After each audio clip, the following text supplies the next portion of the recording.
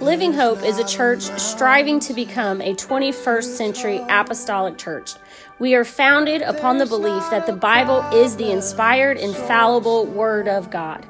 We believe in the Great Commission, and we are endeavoring to share the gospel of Jesus Christ with love, mercy, and truth. Listen in as we share the Word, and that through Jesus Christ, hope is alive. Wait on the Lord. Let's turn to the book of Luke chapter 23.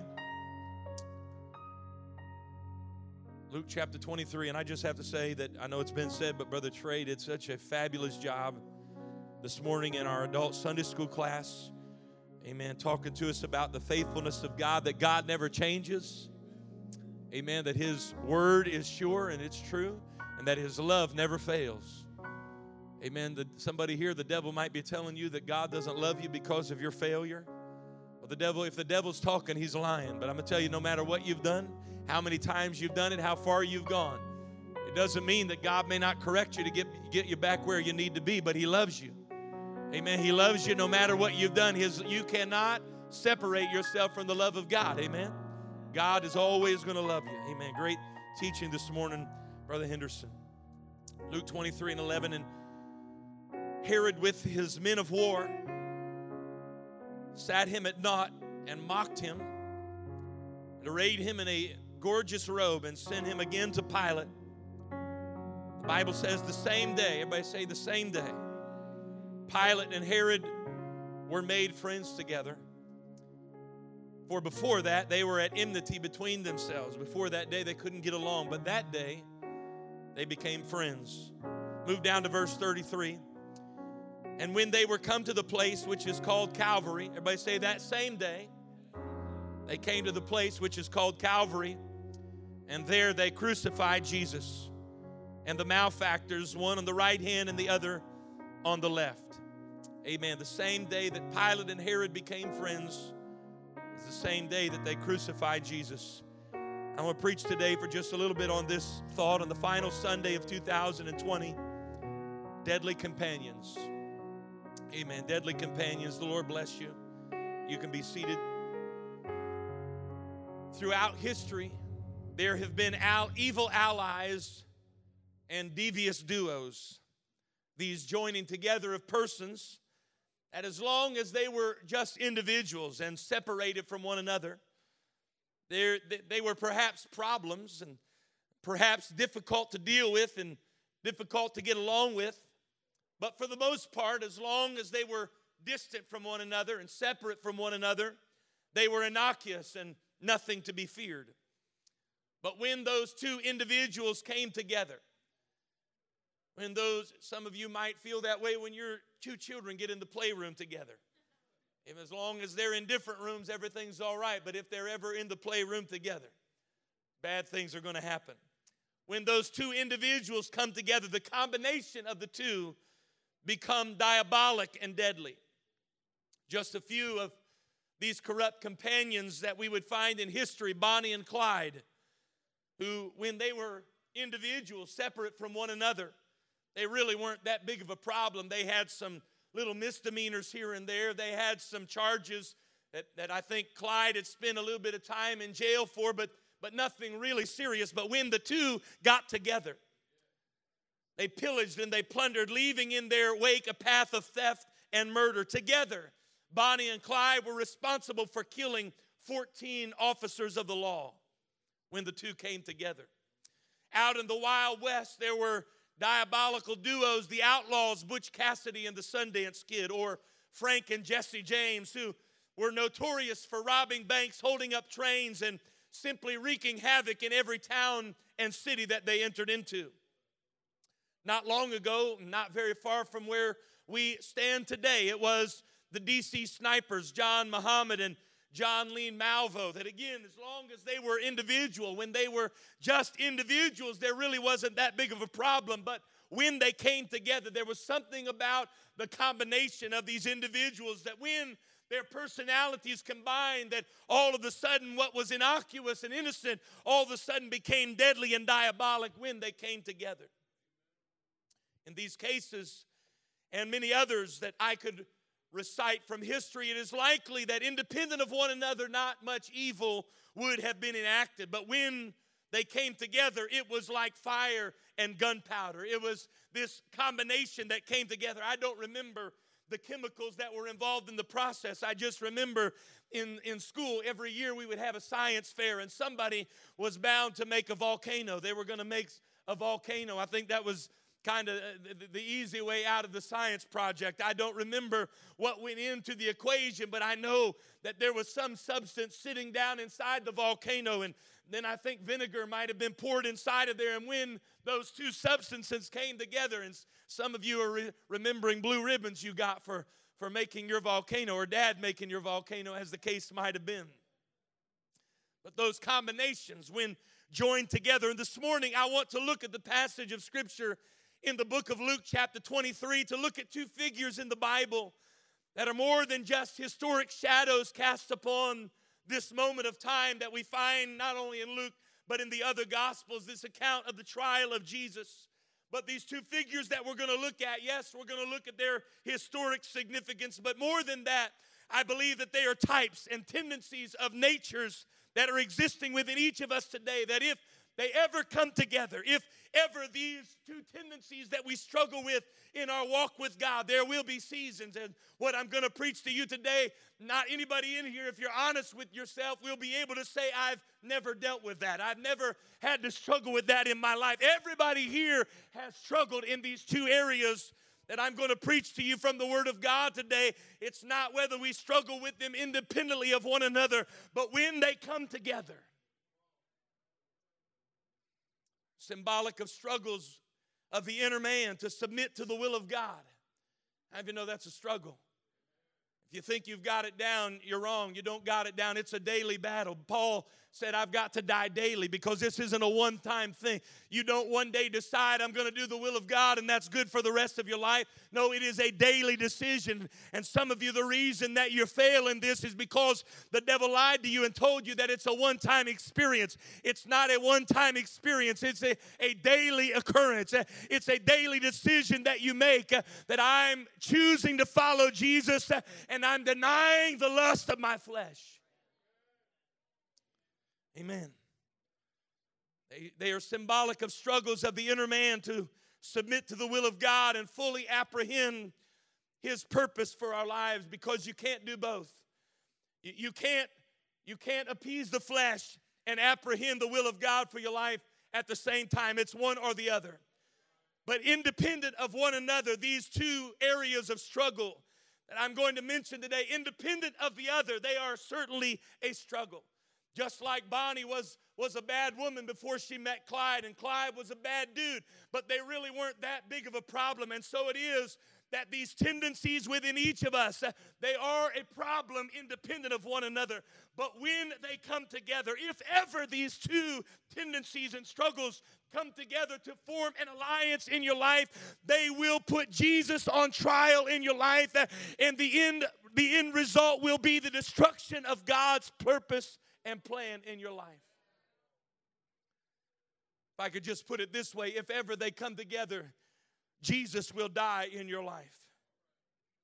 These two men, Pontius Pilate and Herod the Great, verse 12 tells us that before this day, they had not been friends.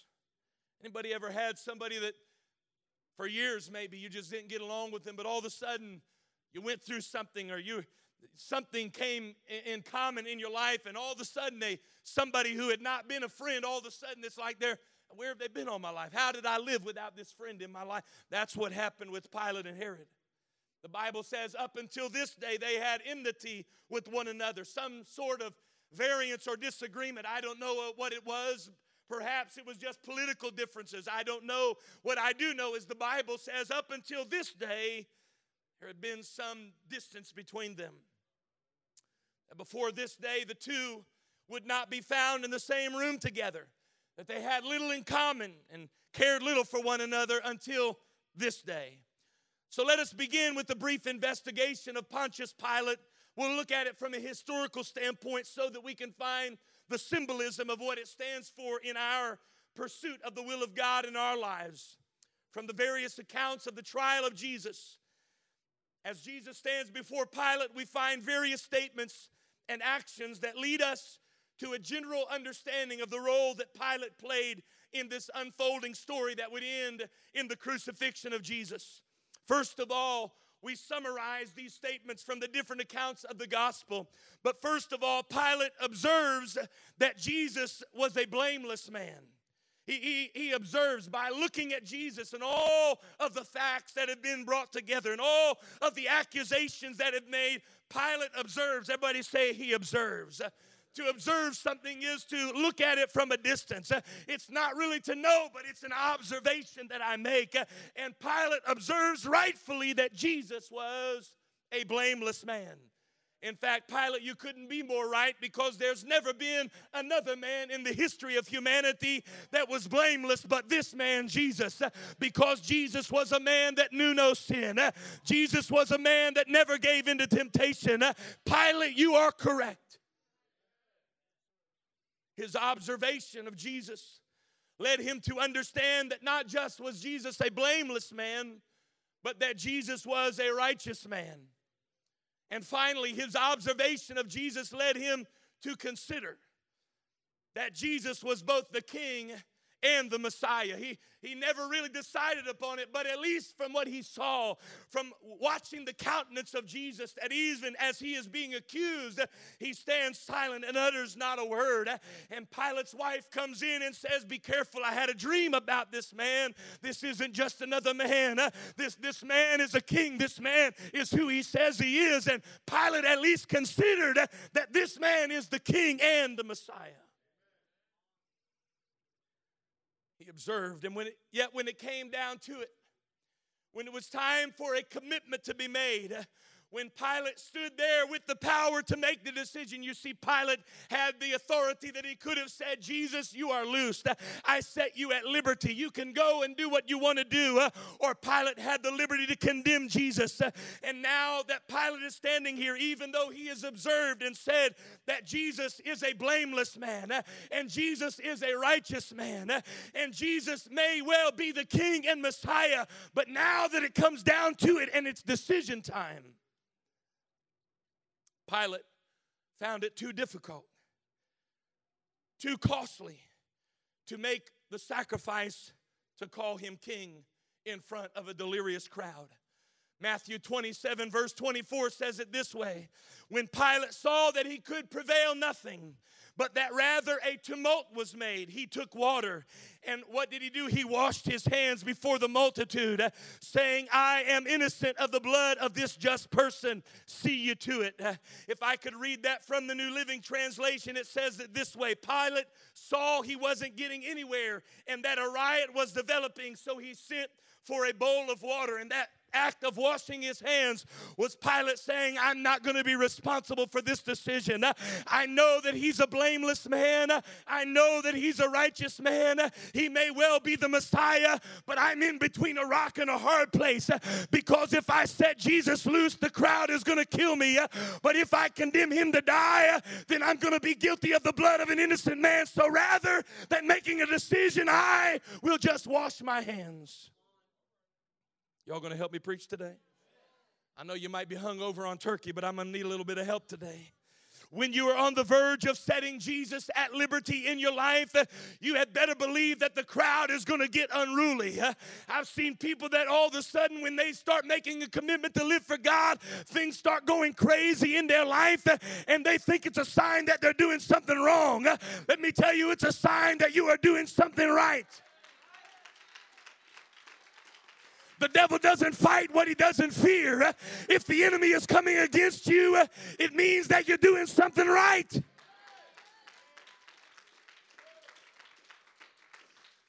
Yeah, you come to church, maybe New Year's Eve, and you make some good godly resolutions that, "Lord, I'm going to live my life right in 2021. And before you get home, people are hitting you up on Facebook you haven't heard from in 20 years. People that you ran with back in that past, haven't heard from in 20 years. Blasts from your pastor sliding in your DMs, sending you unsolicited text messages. The crowd. Pilate is looking at the crowd. The crowd is starting to get a little bit rowdy. I know that what I should do is set Jesus loose in my life. I know what I should do is give Jesus liberty in my life. But there's a crowd over here. I hear the noise of the crowd, and the crowd is saying, crucify him. The crowd is saying, don't let Jesus loose in your life. And so I'm between a rock and a hard place. And the easy thing to do is simply wash my hands. Sometimes the crowd isn't people. It's the crowd between your ears. It's the crowd between your two ears. It's your thoughts and considerations. Amen. It's those thoughts that you have that every time you try to take a step forward, the enemy comes in and starts filling your mind with jealousy. And the enemy starts filling your head with envy. And the enemy starts filling your mind with past failure and all the things that you did yesterday. And so instead of setting Jesus loose in your life, you simply wash your hands and you lack the ability to commit. And you won't give him the rule of King and Messiah in your life because of what the crowd has to say. I'm preaching to somebody in this building today that God has great things in store for you in 2021, but you better stop listening to the crowd. You better get those thoughts out of your mind. You don't need a bowl and a basin. You need to make a decision. You will never apprehend the will of God as long as you keep washing your hands, as long as you come to church and leave the same way you can. And every time you come to an altar, rather than getting right with God, you wash your hands and say, I'll deal with it next Sunday.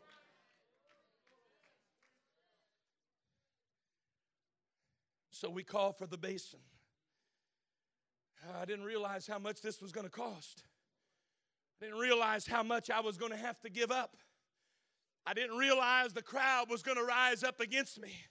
I didn't realize the sacrifice I was going to have to make if I was going to liberate Jesus and loose him in my life. But you understand, historically, Pilate was an elected official. He got there because of a popular vote.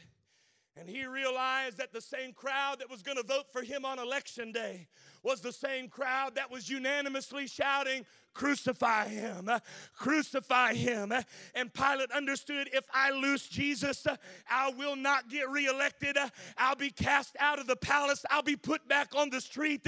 And so I've got to make this decision today. I don't know whether I side with Jesus or the people. So rather than making a decision, I'll just wash my hands.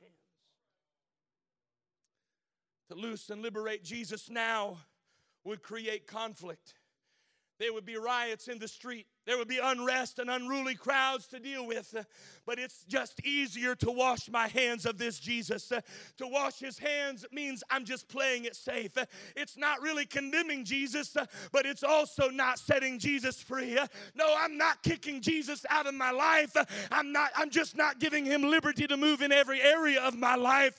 And I know we like to put Pilate in a history book, but there are people that come to church every Sunday and you bring your basin with you. And the preacher begins to preach to where you're living. And rather than you loosing Jesus to work in your life, you get out your basin and wash your hands and say, I'm innocent.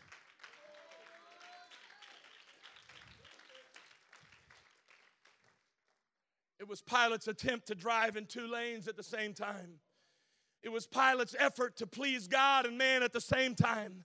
It was his attempt to get rid of shame and guilt of past sin while still living a life that is dabbling in sin. And I'm amazed at how many times in our humanity we try to do it. We come to church with our basin and we walk down to an altar and ask God to wash the guilt away. But God, don't take the sin away. God, take the guilt, but don't take my pleasure. God, take the shame, but don't take my sin. I can't live without the sin. So instead of getting things right with God, we just bring us another basin.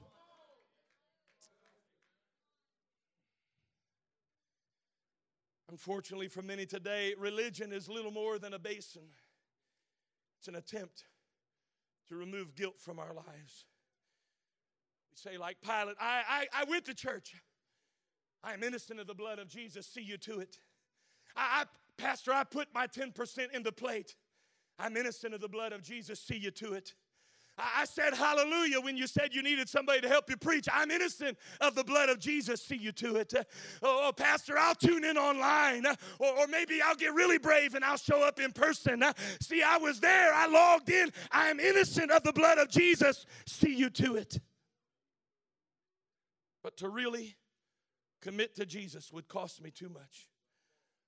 And the words of Pontius Pilate were simply this: I find no fault in him. And as long as you are living with a basin in your walk with God, that's as far as you will get. As long as you are living, you may clap because it's the right time to clap. And you may stand and say amen because that's the right time to do it. You may even walk down to an altar because you've been around the church long enough to know it's the right time to go. But if all you are living with is a basin and you're really not ready to commit, the apex of your walk with God will always simply be, I find no fault in him. The summit and the climax of a relationship that is based upon observation. Pilate made his decision based upon observation. Pilate rightfully deducted that Jesus was an innocent man through his observation. But he refused to bear the cost of being counted with Jesus because while he had observation, he lacked relationship with Jesus. You see, when it came down to it, Sister Sylvia, and he had to make the decision, am I willing to suffer the wrath of the crowd? The answer was no. Why? Because I don't really know him. I just know about him. All right. I may have to dig today.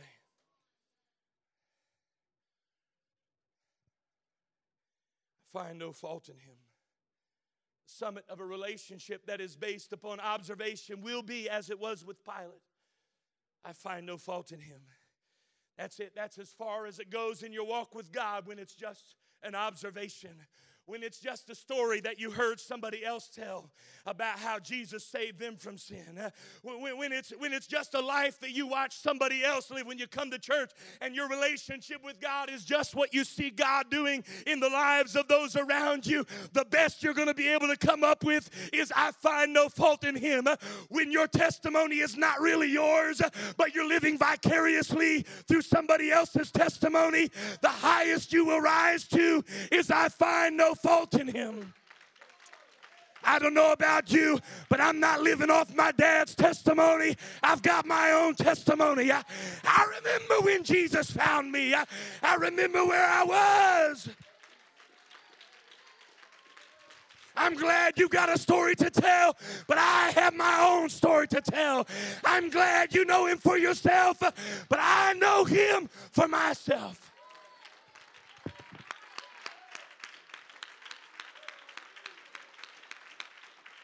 I wonder, do you know him, or are you just here to observe somebody else that knows him? Do you know how to praise him, or do you just live off of somebody else's praise?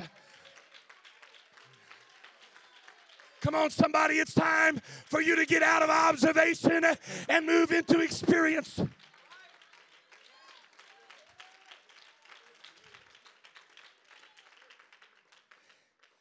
And while observing, Jesus led Pilate to a place that he found no fault in him. My prayer today is, God, don't let me that be the apex of my walk with you. I don't want to just be that one who can't find a fault in you, because if you can't find a fault, that means that you're looking to find one. All right, I'm going to have to plow a little bit today. It's all right, I brought my shovel and my big boy pants, so I'm ready to plow a little bit. If you read the Word of God looking to find error in the Scripture, come on, then that's a sign that you're living off of observation. I don't read the Word of God looking to find error. I read the Word of God looking to find confirmation. I'm not browsing through the Scripture looking for contradiction. I'm browsing through looking for confirmation. I knew he would do what he said he would do. I knew he's the same yesterday, today, and forever. Come on, it's time to get out of observation and move into relationship. I'm not here today to put Jesus on trial. It's not about whether or not I find fault in him.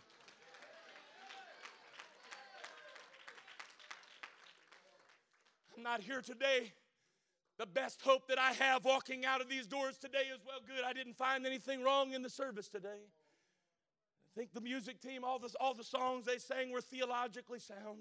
I think the preacher was good. He was Bible-based, and his, that one story he shared was a little bit out there. But overall, I find no fault. That is a lame way to live for God. That is a basin walk with God. I'm not here today to find no fault in Him.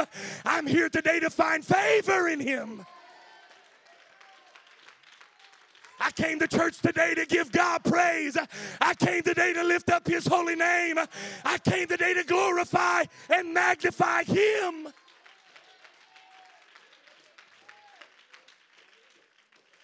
Come on, I'm not here today to observe what you're doing.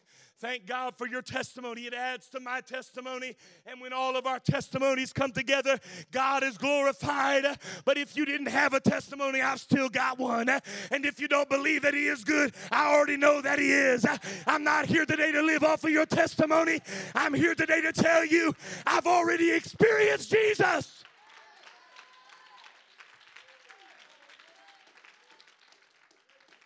Perhaps this is why Paul emphatically proclaimed to the church at Philippi, that I may know Him. That I may know Him, because Pilate, you'll never get anywhere in the relationship with God if it's only through observation. If it's just from your wife's dream that she had last night. If it's just from watching Jesus from a distance. Pilate, the only way that you can get rid of the basin and stand with Jesus when the crowd says crucify is you've got to know Him.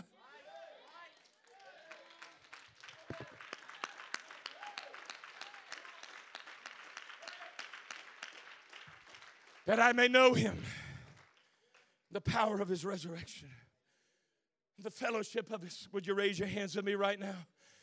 That I may know Him. Come on, somebody in this house today, you brought your basin with you. Place that thing under your seat today. Come on, I'm not here today to ask you whether or not you find fault in Him. I'm asking you today to press a little bit further and find favor in Him. I'm asking somebody today to move beyond observation and move into experience. Oh, that I might know Him. Come on, you've been through some things this year. I know you have. That's the fellowship of His suffering. I know you've lost some things this year. That's being made conformable unto His death. This isn't just somebody else's story any longer. It's your story. Come on, I'm not just here today to not find fault. I'm here today because I found favor.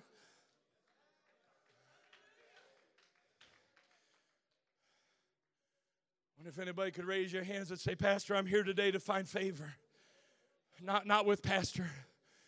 Not with Sister Staten. Not with leadership. I'm here to find favor with Him.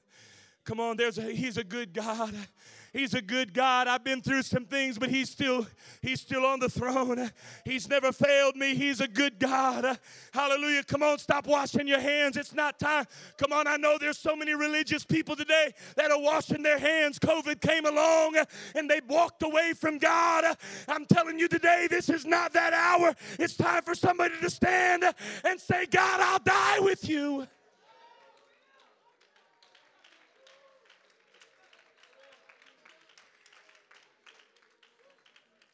That's what knowing Him will do. If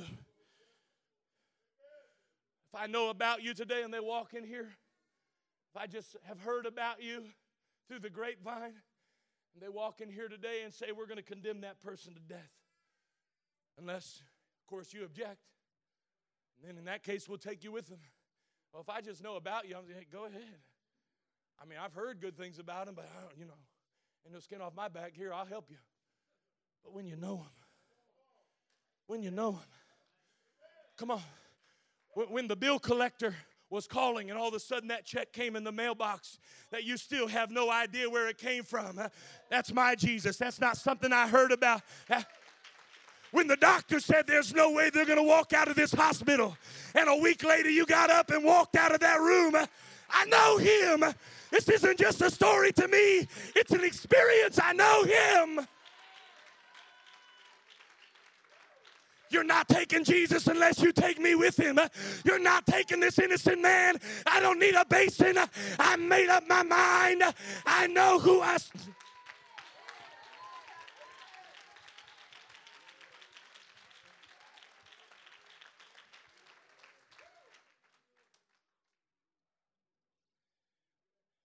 Mark 15:5 tell us that Pilate even marveled at Jesus.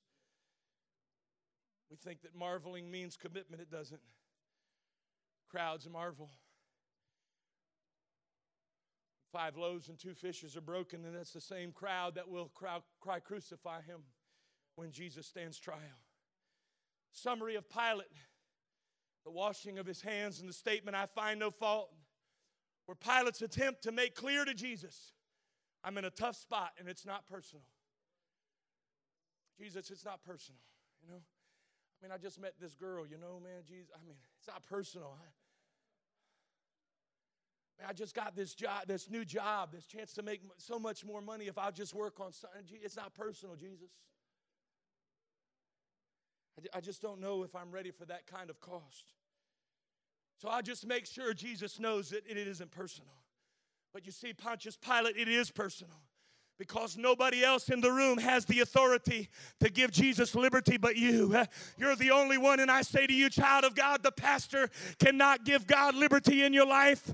Your grandma can't give God liberty in your life. The preacher can't give, your mama can't give it, your brother can't give it, your sister can't give it, your aunt can't give it, your cousin can't give it. You are the only one. You are the one that right now could say, that's it, I'll stand with Jesus. That's it, I'll die with Jesus. Whatever it costs me, I'm willing to pay the price. I find favor. Why don't you stand right now and say, I'm going to stand with Jesus. I don't care what other opportunity comes my way. I will stand.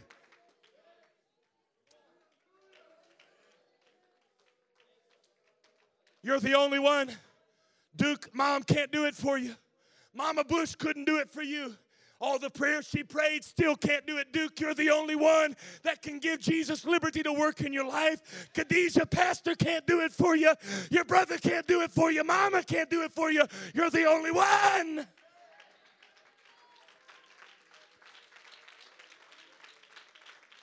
Come on, Pilate, what will it be? What will it be? Will you walk out of this building having washed your hands one more time, making sure that Jesus knows it's not personal?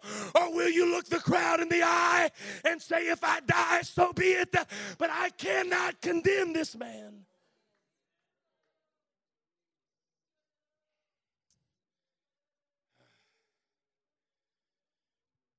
It is personal. It's personal. Turn to your neighbor right now and say, you must decide for you. You must. I don't care if the Apostle Paul were your pastor. He couldn't do it for you. It's personal. We wash our hands Sunday after Sunday and walk back out that door to the same old sin. Same old crowd screaming in our ears. Costs too much.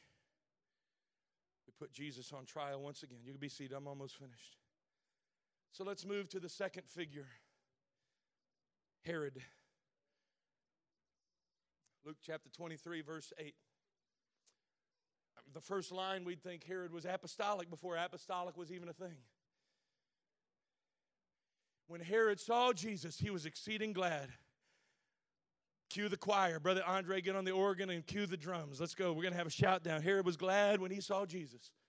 Amen. Come on. If you can do a shouting step, now's your opportunity. When Herod saw Jesus, again, a relationship based upon observation. The Bible says he was exceeding glad. And exceeding is a word that simply describes overflowing. It describes an emotion that is overflowing. Uncontainable emotion. Amen. I saw Truett here Christmas Eve service, and that was exceeding joy about Christmas. I told my wife, man, I wish I could have that, just a little bit of what Truett felt. You remember that excitement, man, just can't wait for Christmas. You know, you get up at 4 in the morning. I guarantee you Truett didn't sleep till 8 o'clock. He was up early. No other day of the year but that day. I remember that. That's exceeding joy. Right, Mom and Dad, get up. Now, we're past that a little bit. We slept till 8 o'clock Sunday or Christmas morning. But I remember when it wasn't that way, right? The rooster next door wasn't even thinking about waking up yet. My daughters were like, hey, what's the holdup? Well, the holdup is I just went to sleep from putting all your bicycles and beds together. I'm trying to get a little bit of sleep. But that's exceeding joy. It bubbles over. You can't contain it. And Herod, when he saw Jesus, I don't know what it was. I don't know if tears began to run down his face. I don't know if Herod got out and did a James Wilson two-step. I don't know what he did. But whatever it was, Herod could not contain it. Herod's joy was such he couldn't control it and he couldn't conceal it. It could not be hidden. His joy and gladness at the appearance of Jesus is overwhelming. But let's read on. When Herod saw Jesus, he was exceeding glad, for he was desirous to see him of a long season, because he had heard many things of him. Observation. I've heard a lot about Jesus. I've heard stories of what Jesus can do, and hoped to have seen some miracle done by him. He was hoping for not what I can give to Jesus. See, there is a consumer mentality when we come to church, when it's about what can I get from Jesus? What will Jesus give to me? Hey, man, Pastor, whoever the praise team is, you better sing one of my favorite songs or I'm not worshiping today. Hey, man, Pastor, you better preach a good sermon today or you're not getting an amen. That is a consumer mentality. We come to church seeing what we can get out of Jesus. And can I tell you, the end result for Herod is much like the same end result that is for us. Many times we walk out of church disappointed because we didn't come to give what Jesus could receive. We come to get from Jesus what we think we need to receive. He hoped to have seen some miracle done by him. Then he questioned, here it is. Then he questioned him many words, but Jesus answered him nothing. Anybody ever felt that? Oh, I'm the only one, all right. I didn't have that in my notes that it was going to get awkward there. There are places that I have it written in, going to get awkward. That wasn't one of them. How many of you felt like that? Jesus, you ask him many things and you get nothing. No response. His gladness that came with seeing Jesus was not out of a revelation. He wasn't excited to see Jesus because he had heard he was the King of Kings. Not because he had heard he was the fulfillment of Isaiah's prophecy of wonderful counselor, mighty God, everlasting Father, Prince of Peace. It was none of that. The reason he was excited to see Jesus, because he was anticipating what true it was, anticipating Christmas morning. What am I about to get? And when you're 6 and 7, that's okay. But when you're Herod, that's not cool. He questioned him in many words. And Jesus, Herod never got one word back from Jesus. Jesus never met his expectations. Read 2 verses later. The same Herod that couldn't even hide his enthusiasm. Like a 5-year-old jumping out of bed on Christmas morning. Oh, Jesus is here. Jesus is here. Jesus is here. And Jesus answers him nothing. And now what's happening? Then Herod and his soldiers began mocking and ridiculing Jesus. You see, it turns like that in a moment. When you are at an observation relationship with Jesus, when Jesus doesn't give you what you want, what was praise turns into mocking. What was worship turns into ridiculing. That's an observation relationship. But you've got to be like Job. This is a mature walk with God. And though he slay me, yet will I trust him. If you don't do anything else for me, you've already done enough. I trust you. I serve you.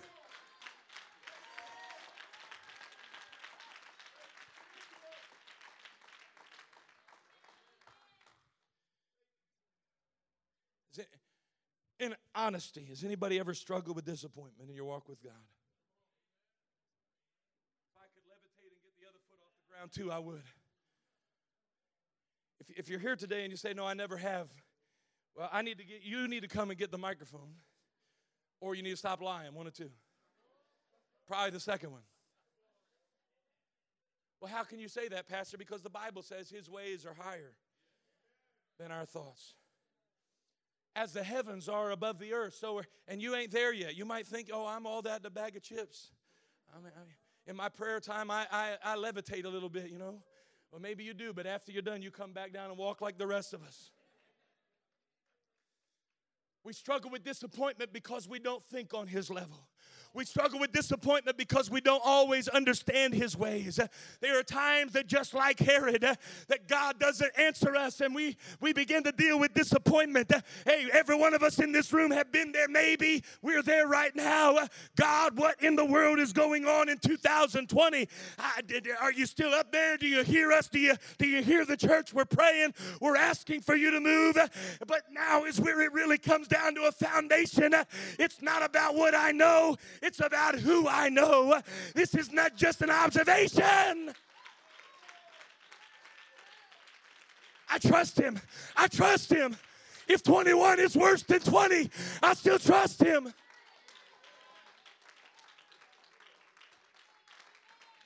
Are you brave enough to say that? If 2021 is as bad or worse than 2020, I still trust that he's God, and I still trust that he is in control.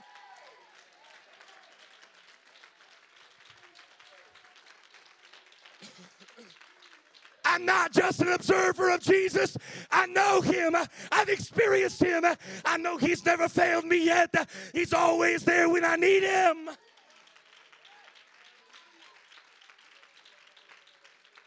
And his word tells me he is working all things. Somebody shout all things. He is working all things together for the good to them that love God and to them that are the called according to his purpose. But because Herod was at an observation level of relationship with Jesus, when Jesus didn't respond to him, after he asked and asked and asked and asked and asked, and Jesus looked at him with a blank look on his face, Herod flipped the script and began to mock Jesus. He began to ridicule him. He said, you must not understand who I am. I've got the power to put you on that cross or to loose you. And Jesus said, I know exactly who you are. Jesus knows exactly who you are and who I am.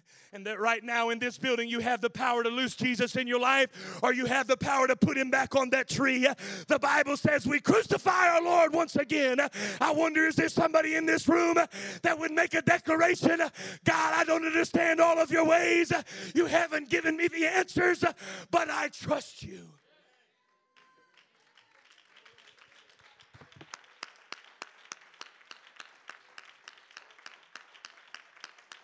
That's shallow. We're getting beyond an observation level right now. I wonder, do you really trust him? Have you experienced him enough to know he's working all things together for your good?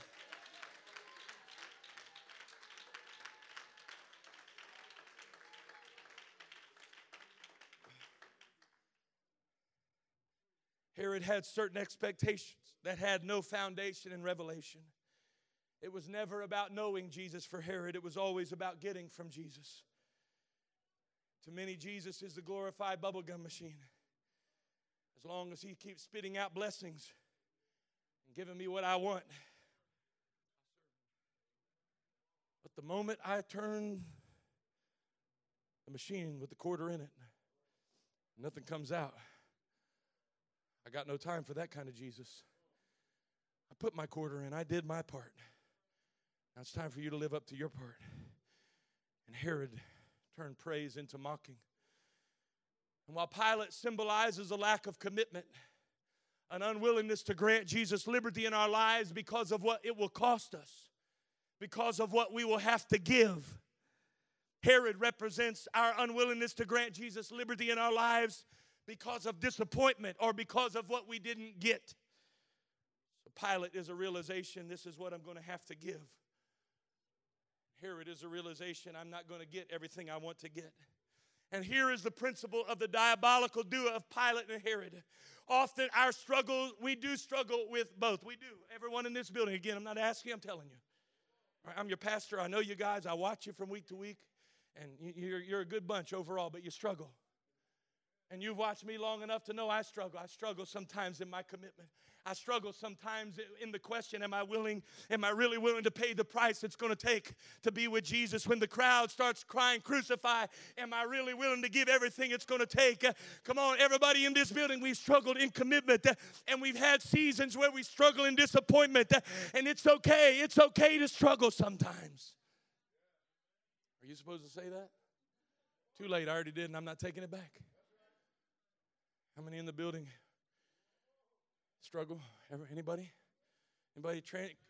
Anybody ever struggle with commitment? Oh God, I realize what this is going to cost me. Anybody ever struggle with disappointment? God, where are you at? I feel like you're silent right now when I need to hear your voice the most. It feels like you're silent. And here is the principle. There will be seasons that we struggle with commitment.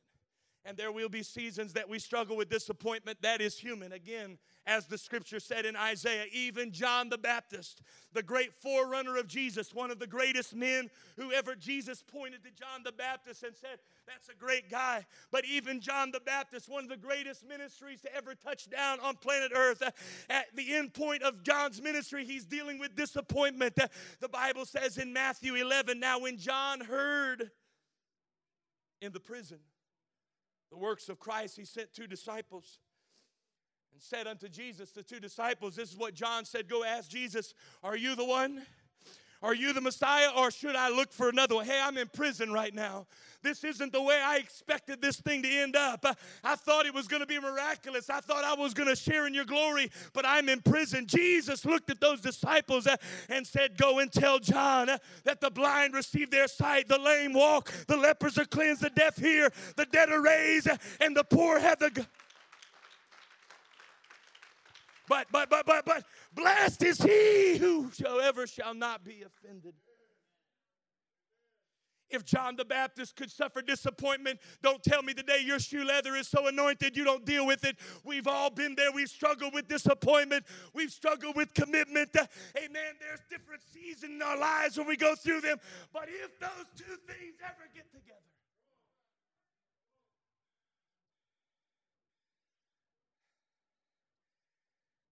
Herod and Pilate ever get in the same room together, they ever make a commitment together, if that lack of commitment, or I'm not willing to pay the price any longer, and that disappointment, I just feel like God has let me, if they ever come together, I'm going to tell you that same day you will crucify Jesus.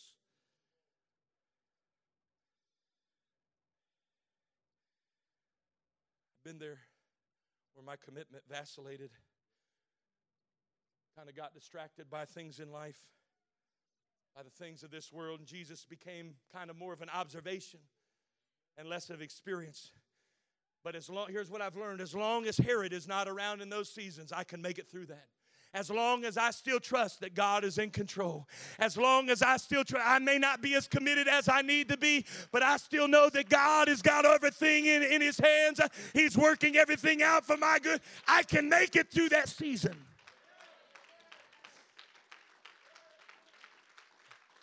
And conversely, if I'm dealing with disappointment and things didn't go the way I thought they would, and I wonder, God, why are you silent in my life? But guess what? While there may be a Herod in my life, Pilate is not anywhere near, because I trust him. I'm committed. I don't need a basin. I made up my mind a long time ago. I will serve the Lord. Amen. For God I live, and for God I die.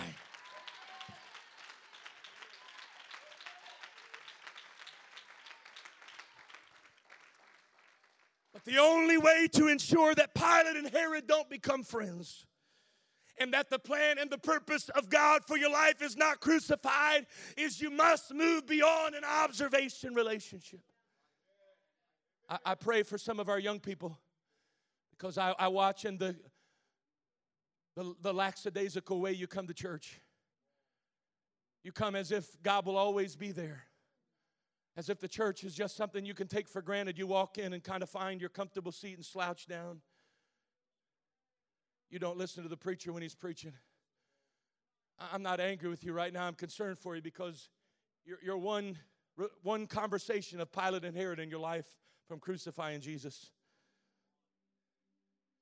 Because you don't have your own story. You're living on an observation. You're living on what God did for mom and dad.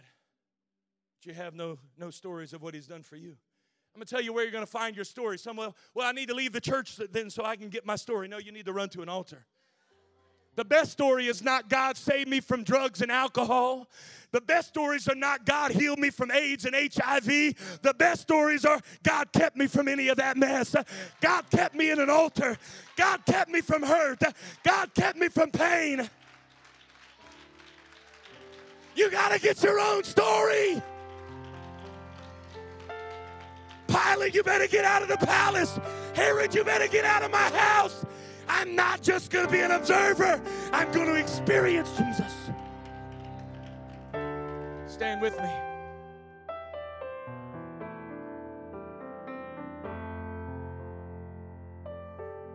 Eyes closed, that I may know him. The day that Pilate and Herod became friends, that same day they crucified Jesus. Pilate and Herod both signed off on it. You've got our approval, take him away, scourge him. Put that spear in his side. Put the thorns on his head. Drive the nails into his hands and feet. After all, he wouldn't talk when I needed him. He wanted me to do something that I couldn't do. I wasn't ready to pay that price, so I don't care. Do with him what you will. It's not personal, Jesus. It is personal. It is personal. I'm speaking to somebody in this building that Pilate and Herod are in the same room right now in your life. They're one conversation away. They're moving toward the same punch bowl where they're going to meet up and there's going to be a conversation had and they're going to find some commonality. And if you're not careful, if you don't do something drastic right now, Pilate and Herod the same day will become friends. I plead with every teenager in this room that you're living off the coattails of dad's salvation. And you're living off of mom's story, how God rescued her from destruction. The first thing I would do is not walk out that door. I'd run down to this altar and say, God, that I might know you. Jesus, that I might know you in the power of the resurrection, the fellowship of your suffering. I need to know you. Observation isn't going to do it. If I'm going to make it in this season, I've got to know you.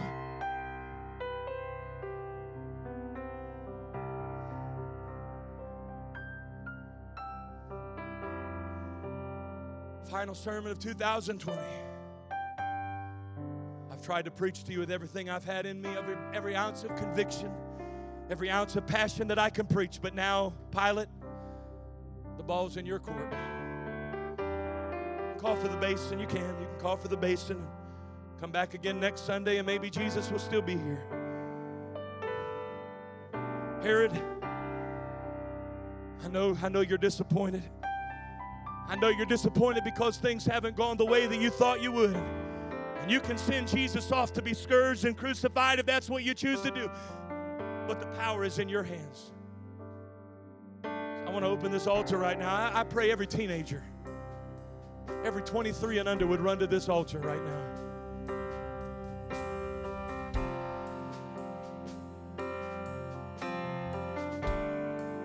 Observation won't do it.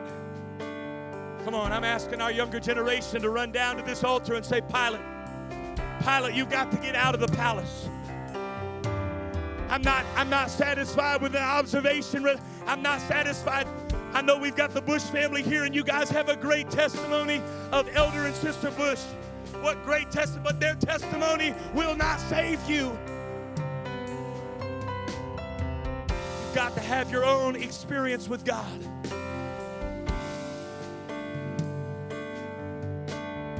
Looking, I'm going to start calling names if y'all don't get down here. Think I won't do it? I will. I promise you I will. I got one chance. I got one chance today. I've got one opportunity to plead with somebody because I'm watching from a distance. I'm watching Pilate and Herod are in the same room in your lives, and I know if they ever get together, we've lost you.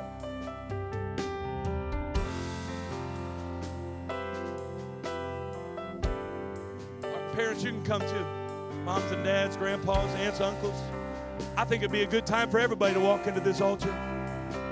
I'm not going into 2021 with Pilate and Herod in the same room. Yes, my commitment has been tested in 21 or 20. It has. Yours has. If you've got any sense of faith and hope, it's been tested.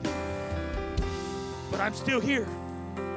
I've dealt with disappointment in 2020, but thank God it's been at different seasons. They've never been in the same room at the same time.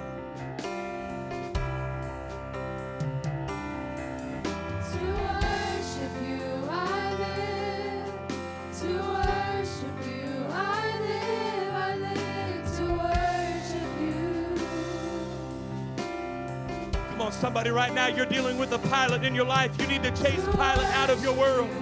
You need to chase Pilate out of your life.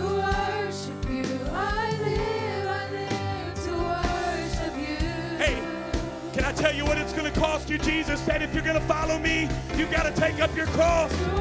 It's going to cost you everything. You're going to have to be willing to lay down your life if you're going to follow Jesus.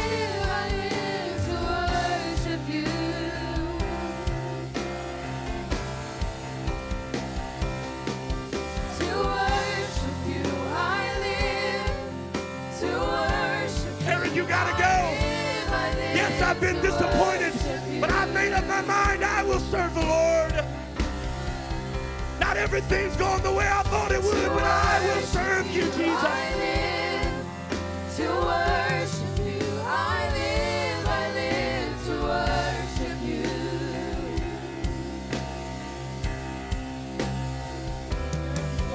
To worship you. I live to worship you. I live to worship you. Oh, to worship you. I live to worship.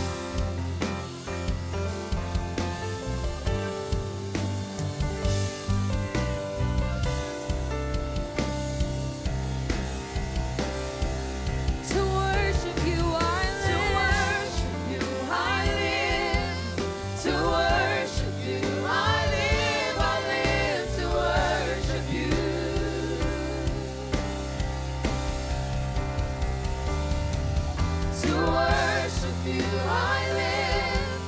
To worship you, I live to worship you.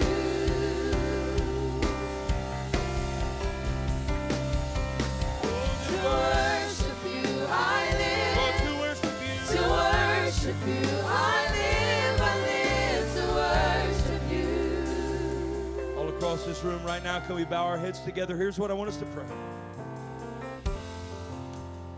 Jesus, when he called his disciples to follow him, he didn't hide, he didn't put in small print somewhere that there's going to be a cross involved. He didn't put it down in the footnotes somewhere with some asterisk kind of hidden away in the print. He told them up front, if any man will follow me, he's got to take up his cross. Church, serving God 2,000 years later is the same. It's going to cost you everything. You will never be able to fully live for God unless you've been able to commit that you will die for him. Hopefully that doesn't mean that, physically you've got to die. One day we're all going to go that way. Y'all know that, right? Unless the rapture comes, that's going to happen. Okay? Everybody good with that? Everybody agree? All right? But until you make up your mind, God, if it comes down to it and the crowd is crying, crucify him, and I'm the only thing standing between you and the crowd, I will stand with you, Jesus. I'm choosing you over the crowd. I'm choosing you over popular opinion. I'm choosing you over every other voice in this world. I'm choosing you. I want us to bow our heads and I want us to pray and I want us to sing the old song, I have decided to follow Jesus. Lord Jesus, I pray over this congregation today. Lord, we're not perfect. We're humanity. There are times where Pilate makes it into the courtroom of our life and we struggle in commitment. We're not sure if we're really ready to pay the price of what is being asked of us. That's our humanity. Even in the garden, the humanity of Christ had to struggle with that question. Lord, there are other times that Herod makes his way into the courtroom. We struggle with disappointment in our humanity because your ways are so much higher. And I've learned that, God, if I'll just stand back and wait, it's all going to make sense. If I'll wait, I know, but God, in the moment, I don't understand, and so I struggle with disappointment. But Lord, what I feel in this season, 2020, the enemy has tried to bring Herod and Pilate into the same room in the lives of the church, in the lives of so many people of God who are on the right pathway pursuing potential. God is about to do wonderful things in the church. I'm telling you, God is about to let the church shine in this hour like we've never seen before. But you have the power right now, whether or not you will loose Jesus to be free in your life, to do what he wants to do, or whether you will condemn him. So I'm asking us to pray just a prayer of commitment that I have decided. I'm not going to be an observer. Teenagers, I'm not living off of dad and mom's testimony. And we've got some great testimonies in this room. Sylvia family, you know mom and dad's testimony. Katie, you've got your own. I've been around for some of it. Maddie, you've got your own. I've been around. Eric and Claire, you've got your own. I've watched it develop. Amen. Herbie, you're developing your own. I know you've watched mom make it through some tough stuff. You've watched mom be faithful. Man, what a powerful woman of God your mother is. But you can't live off of that. You got to have your own experience. Simpkin kids, I remember when dad and mom were just, I wasn't much older than them, but they were just kind of struggling, early 20s, trying to make some decisions, maybe late teens even. And God got a hold of them and turned their lives around, and now they're powerful leaders in this church. But their testimony can't save you. So with hands raised, I have decided to follow Jesus. JB, you got a great heritage. Great testimony been handed down to you. Duke, all y'all. Mama Bush. This church built on the foundation of Mama Bush prayers. But you got to get your own prayers. Because the basin is coming your way. You're going to have the chance to say, it's not personal. It is. And I have decided. Sometimes it is easy to start on your destination without really knowing the exact path it takes to get there. To get to our destination, we need to follow the one who knows our predestined path. So be sure to subscribe and watch us on Facebook Live every Sunday at 11 a.m. Eastern Standard Time, and also visit us at www.livinghopemd.com. So I'm gonna wait on you, Jesus. I'm gonna wait on you.